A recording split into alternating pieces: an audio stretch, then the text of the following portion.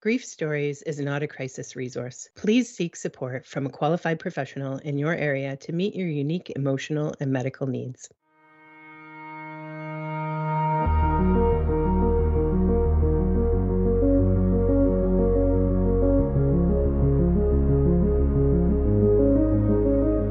You're listening to the Grief Stories podcast. I'm your host, Maureen Pollard, a social worker with an interest in helping people find hope and healing when someone they love has died. In each episode, you'll hear a conversation with a guest, sharing their story and insights about what can help when you're adapting to loss. At Grief Stories, we're helping grief make sense, one story at a time. Today's guest is author John Martin, who has written extensively about grief and loss in his books, I Can't Stop Crying and Help Me, I Hurt.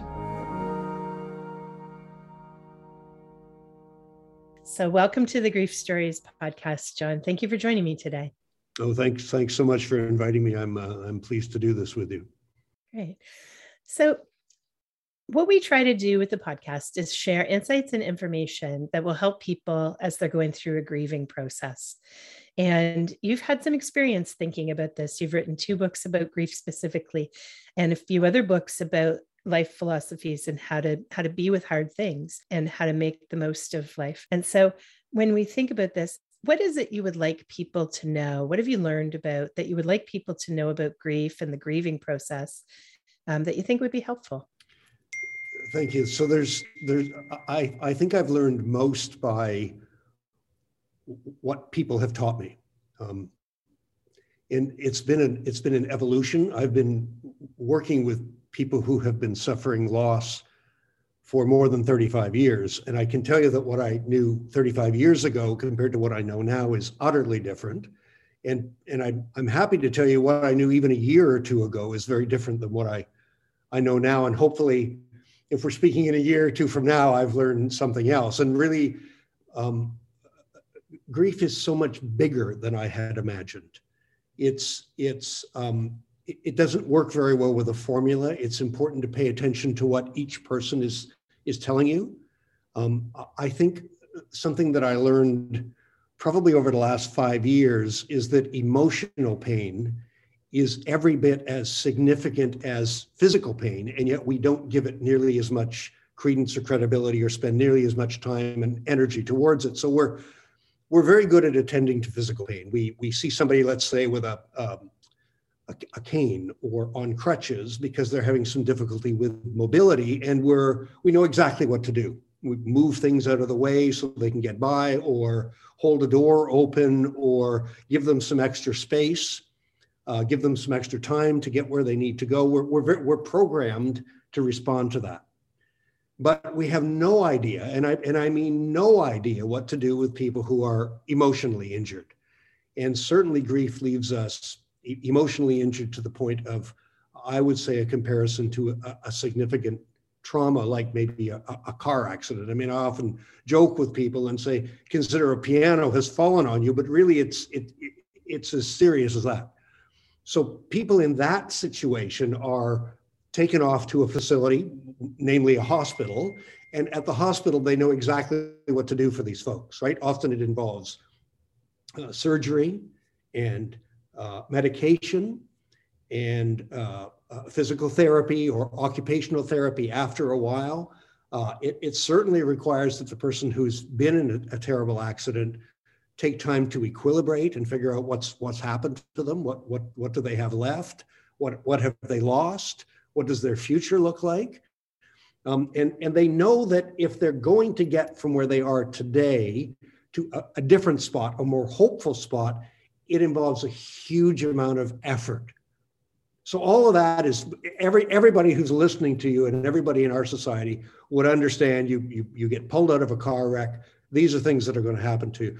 But if someone you love dies, we become very awkward and tongue-tied and unable to respond. And so I use that analogy with people that I'm talking to, and they get it. They go, oh, you're right. I feel battered. I feel beaten up. I feel completely traumatized. And so that allows them to give themselves permission, and we'll get back to that after, to see that they've truly been injured and therefore to to begin to act accordingly and to see their injury as something as significant as the person who's pulled out of a car wreck. Mm-hmm.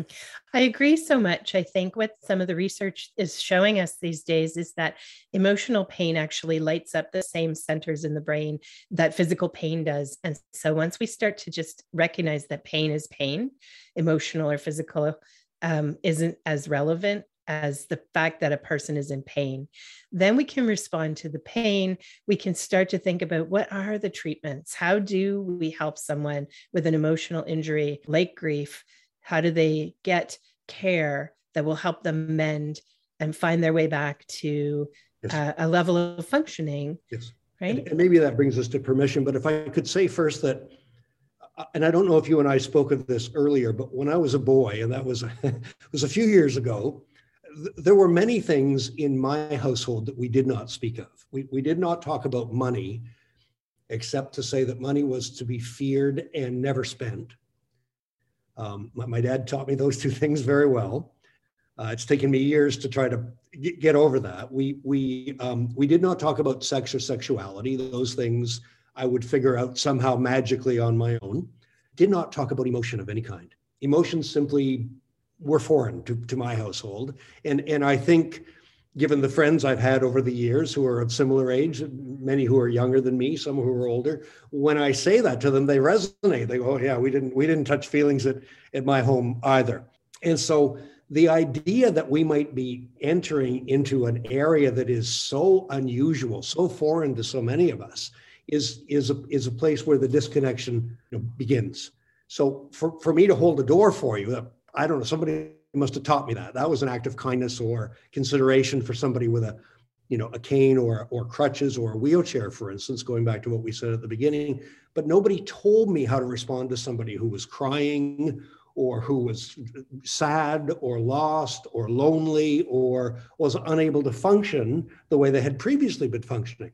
And I think it's from that inability that we end up doing silly things. We say things that we wish maybe we hadn't said because we think, I'd better say something. And then we wish we hadn't said that because that often makes the person withdraw or cry, look what I've done now, right? So we have no arsenal, we have no repertoire at all to respond to people who are emotionally injured or wounded. And I guess what I want to say to people then is, the same way you have permission to care for your body, the same way you can go to the gym to stay healthy, or to the doctor or the hospital or whatever you need when you're feeling unwell, you must provide yourself with some sense of permission, A, to realize you've been traumatized, and B, to know that there are things you must do in order to help yourself and to allow those around you to be of help to you. So permission is enormous, really, really huge.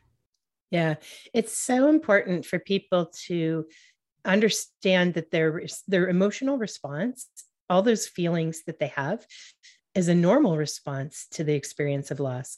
And permission is a way of letting people know that their feelings are valid, that their experience is real, and that they're free to feel it and go through it. Yes, free and important.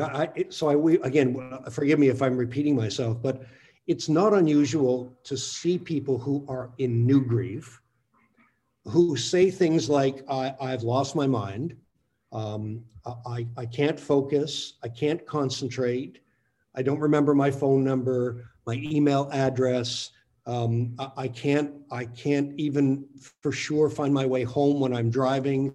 I drive down streets I know are one-way streets. I'm completely confused. My friends and family tell me I'm going crazy. And I say to the person, you're not going crazy. This is all expected and normal. And you can watch them depressurize because they have convinced themselves from the response that they're getting from people around them. Because you don't act that way on a regular basis. What's wrong with you? You of course you know your email address. Of course you know your phone number. Of course you know how to operate your computer or your telephone. No, I don't. And that's to be expected, and it's normal. And people from there can begin to figure that they're not crazy, they're not losing their mind, and move forward and hopefully begin to get some help and heal a little bit. That's right. I think that permission, that validation, that normalization of their experience goes such a long way towards beginning to heal. It lets people know that this is normal and expected. And just like if you have a cut, you expect that you're going to have some bleeding. If you have a loss, you're going to have some pain. And what kind of pain it is will depend partly on the relationship and the attachment and all of those things that are personal and unique, but the pain is universal. Yes. And, we have to be careful because we live in a world with so much information. We have to be careful to somehow find a way to sift through that and not find ourselves falling down a hole of bad information. And I don't like the word bad, but, there's stuff that can be really harmful. And if you're grieving and you're lost, and many people who are grieving have no idea who to talk to, what to do, where to turn, it's really important that you try to find someone or have a friend try to find someone like you, Maureen, who knows and understands what happens to a person in grief. Because if you go down, a harmful path, you can start all kinds of things. And that's one of the problems with friends who pass on poor information, is that stuff sticks with us.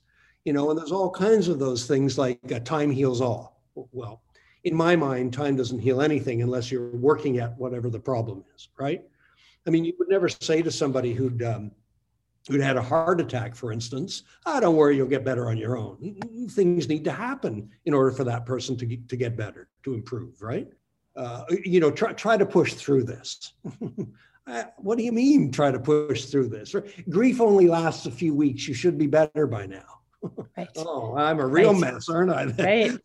A completely lost cause, right? Or your loved one wouldn't, the person who has died, they wouldn't want you to be sad. They would want you to be happy. Well, I don't know how to be happy right now. I'm so confused and miserable, right?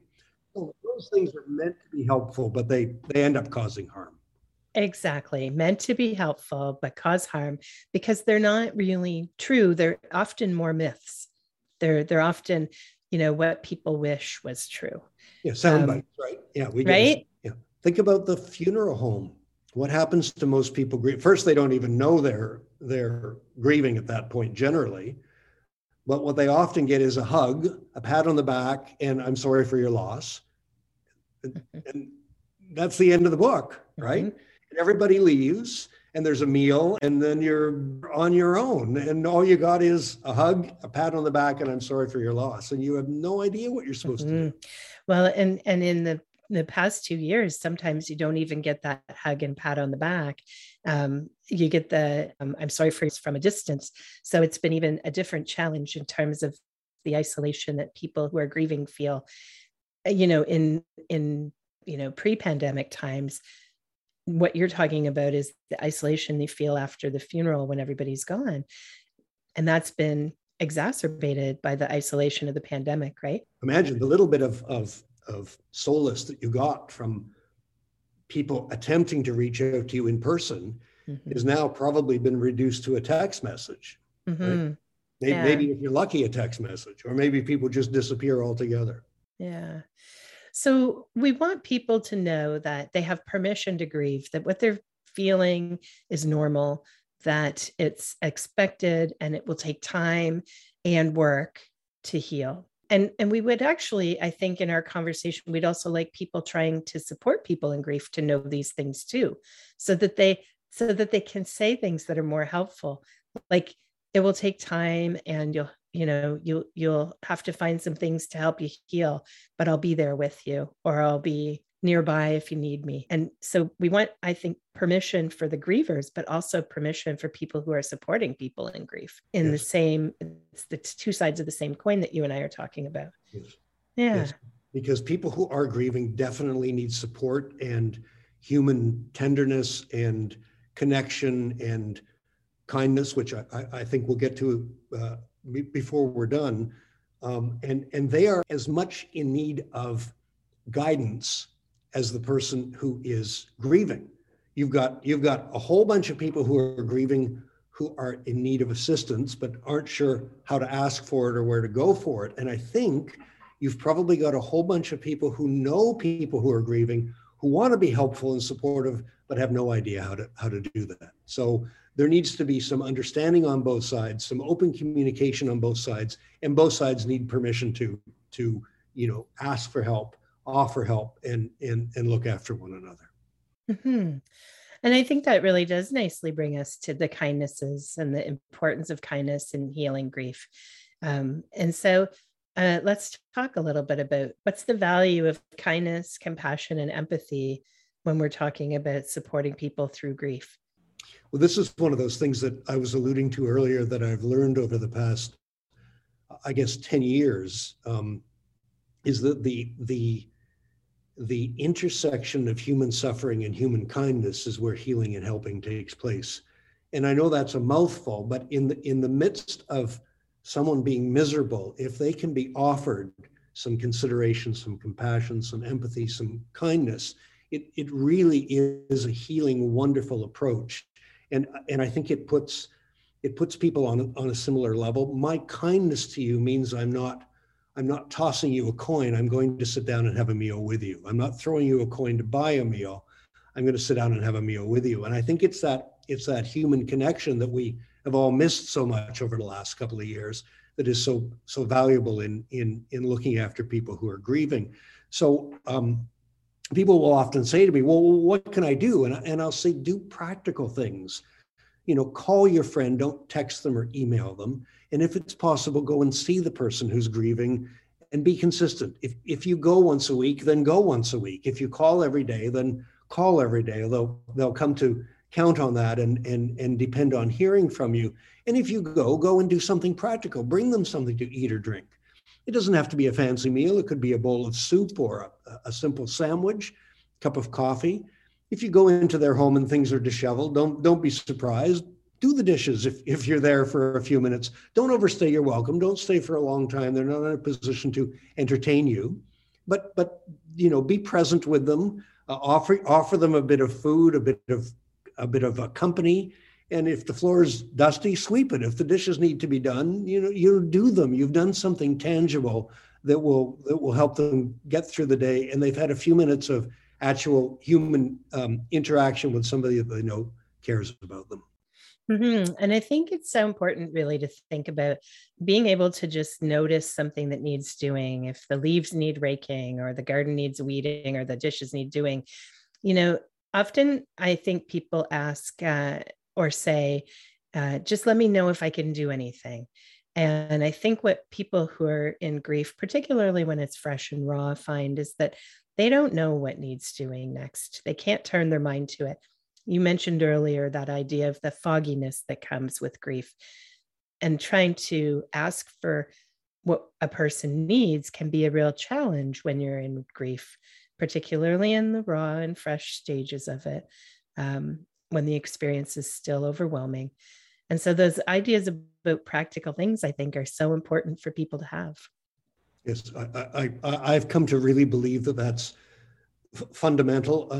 And unfortunately, we have gotten, even if you forget the pandemic, we have all kinds of tools that have allowed us to get further and further away from each other. So, an email is less personal than a telephone call, and a text message is often shorter and less involved than an email message. And we've got all kinds of ways to not interact and be close. So if you are with someone who's suffering from loss and grief, your physical presence and your being close will be tremendously important. And remember, don't feel you have to fix the problem. And that's, I guess, the next thing I want to say is we're not very good at listening. And listening sounds like all I have to do is take in what you're telling me, but it's so much bigger than that. So, each of us should at some point take some sort of small course on what it means to listen, because there will be many times in our lives that it will be so important to be able to sit quietly, be with another person, hear what they're telling you. Don't drift off to a place that their words have taken you to. Don't think you need to solve every problem or situation that's provided to you. And don't think you need to have an answer to every question or prevent every tear. it's quite a skill to be able to listen, to keep your, your head clear and your mind open, and to let the person know that you're taking in everything they're telling them. And sometimes it's just a nod of the head. Sometimes it's it's some facial expression that lets them know you're still there. Sometimes it's just a brief word or two, but be careful not to make it about you. We like to tell our stories in the midst of the other person's story. And as much as sometimes that can be reassuring to say, I know what you're saying, I've been there too, we have to be careful that we don't turn the listening into something that's all about us. It's very true. I find that often when we're listening, we are listening to decide what we'll say next. And so what's our story, or what's going to be our response? And so we miss a lot of what's being said because we're thinking about what we're going to say next. And that's not really listening, right? Yes. We listen. How do I get ahead of this? That's right. Yeah. Right. And so it's an interesting process about listening, because we have to be comfortable with silence, and we have to be able to turn our attention to someone else and set aside what's happening inside of us temporarily to be present. And you made some good comments about listening and being attentive, and how a smile, a nod, a facial expression can show you're attending to a person, right? We don't have to go on at length to let the person know that we heard them. Yeah, so important, and in some ways a skill that is not being well developed in the way that we use technology, the way that we are with one another these days. Yes, and it sounds so simple. What do you mean? Listening, everybody knows it. But the ability to listen and to stay in that space and to actually hear what the person has told you is, I think, quite a rare gift. Mm-hmm. Well, as a social worker and as an instructor of social service work students, I teach people about active listening. And so it is really a skill that we underestimate sometimes. I think you're right on the money with that. And along with that, I think that we also sometimes undervalue silence. We could come, I think, to appreciate more the ability to just be with someone in silence and allow the feeling to be present in the room without having to rush in with words. Yes, there's some comfort in having something to say, right? Yes. It makes it a bit easier if I keep talking. That's right. Maybe you won't tell me what the problem is. And even though I might not be doing that consciously, there is something to being quiet and staying with the moment, because that can be difficult to do. Absolutely. Absolutely. And I think, that kind of brings me back to something else I was thinking about when you were talking about practical tasks and also just showing up for people. If you're going to be there every week, be there every week. And I also think then that it's so important not to make promises you can't keep, right? To try and set your limits on what you can offer. If you can be there every week, that's super. And so do so. But if that's really not going to work in your schedule, then choose something that can work for you, so that you're not setting up a disappointment for the person who's grieving and a bad feeling for yourself. Yes, people are very dependent on the ability to others to provide a bit of caring. And even though you think the fact that you missed a day, it's only a day, the person who's needing you may really be affected and influenced by that. And I think consistency is very important. When I get involved with people who are grieving, I try to make some sort of connection every day for a long period of time, because telling you that I'm there for you and showing you that I'm there for you are two very different things.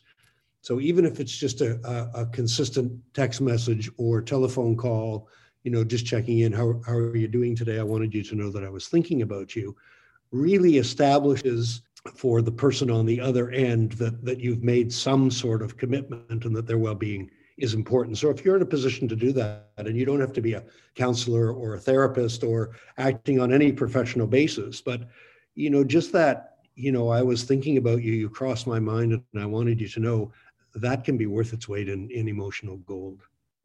I absolutely agree. I hear that very often from people that I speak with. And and sometimes they don't people who are grieving don't have the energy to reply to those daily contacts, but they so appreciate them. And as they heal, they know that they can count on that contact. And as they heal, they're more able to reciprocate, to reach back out. And so it's again, it's worth mentioning that idea of being in it for the long haul and giving someone time, and not necessarily needing that reply right away. Giving people who are grieving time to process what they're feeling, and then respond to you as they're ready and feeling able. Right. And with better weather coming, and with COVID being a little quieter, at least for now, hopefully forever, offering your grieving friend a bit of time outdoors, if they'll go for a short walk with you, or, sit on a bench and have a cup of coffee with you. These are very simple things that you can do that can be very impactful and helpful for the person who's suffering. I spoke to a woman not an hour ago who said, I've spent the last 2 months locked in my apartment, partially because I've been afraid to go out, and partially because no one has bothered to come and see me. She had a different problem, but she's so eager to have some sort of human connection, and is really feeling being left alone. Right.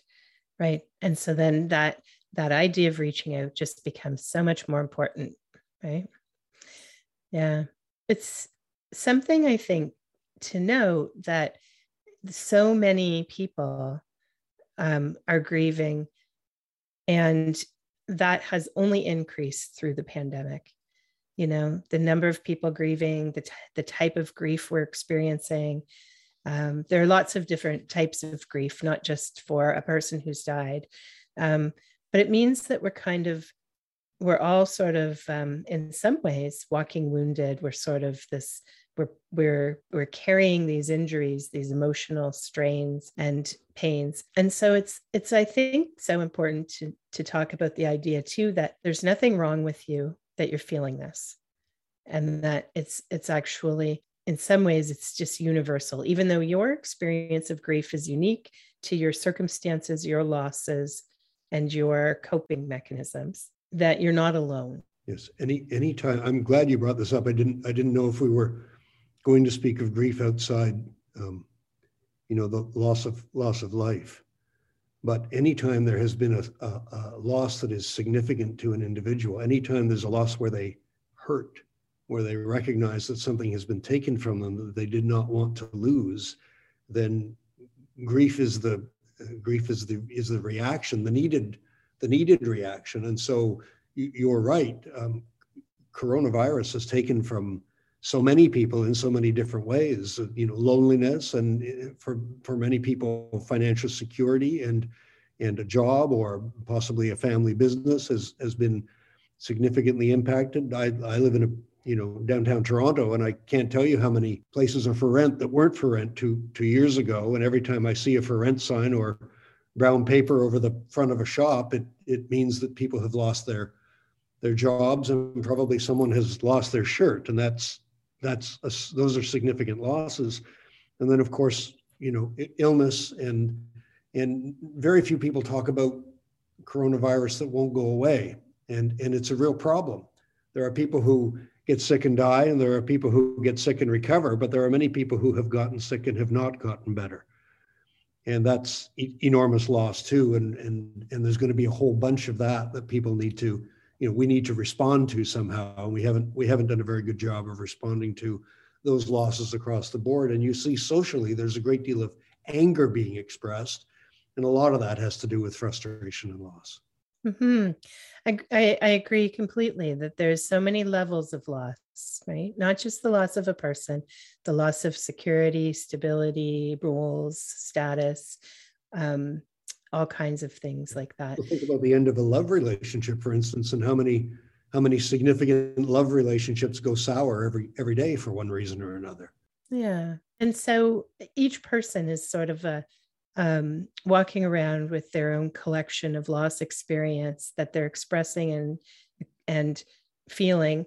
And so the things that we've talked about today, the permission to feel what you're feeling, the idea of kindness and empathy and compassion as a way to reach out for healing, and the acknowledgement of emotional pain as being the equivalent of physical pain in terms of how much it affects us. I think all of those things are so important for people who are grieving to know, and for people who are trying to support them to know too. Yes. Yeah. And Maureen, if we have another moment, the one thing we didn't speak of, I realize we could do this for hours and hours, is when you are grieving, when you do experience a loss for whatever reason, it's important to be able to tell your story. You know, don't keep it bottled up. It doesn't get better on its own. It does require hard work. And that hard work usually begins by, you know, finding a way to get it out, to say somehow what's bothering you, what's hurting you, and what's causing you discomfort. Mm-hmm. So very true. And of course, at Grief Stories, we believe that very much.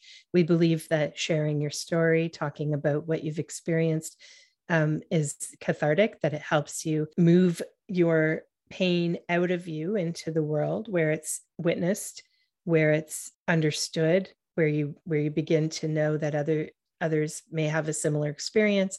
And so we believe too that story sharing is such an important part of healing, that's the foundation of what we do. Yeah. Thank you so much for joining me in this conversation today, John. No, it's been my pleasure. It's been fun to talk with you, and I only wish that more people knew what you knew, maybe right. What I know, because it's such a huge problem. And we didn't say that if grief doesn't get dealt with, it probably lingers and festers and becomes a bigger problem down the road. Yes, I agree with that. As with any emotional pain, grief that's untended to just grows and can swamp us in our lives. And so the ability to have permission and do the work and have support in doing that grieving work is so important. And so I agree with you. I wish everybody could know what you and I have learned and continue to learn, as you pointed out in the beginning of our conversation, right? That we continue to learn all the time about what can help and how we can move through feelings like grief. And so that's why we do this. That's why we do this podcast. That's why we share stories through Grief Stories. And thank you so much for helping us to do that today. Thank you, Maureen. Thank you very much.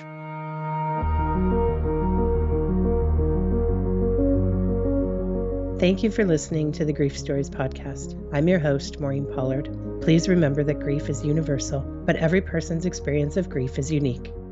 While our interviews are intended to help listeners feel validation and reassurance, we realize that these stories may be different from your own. Please visit our website, griefstories.org, for more stories of hope and healing.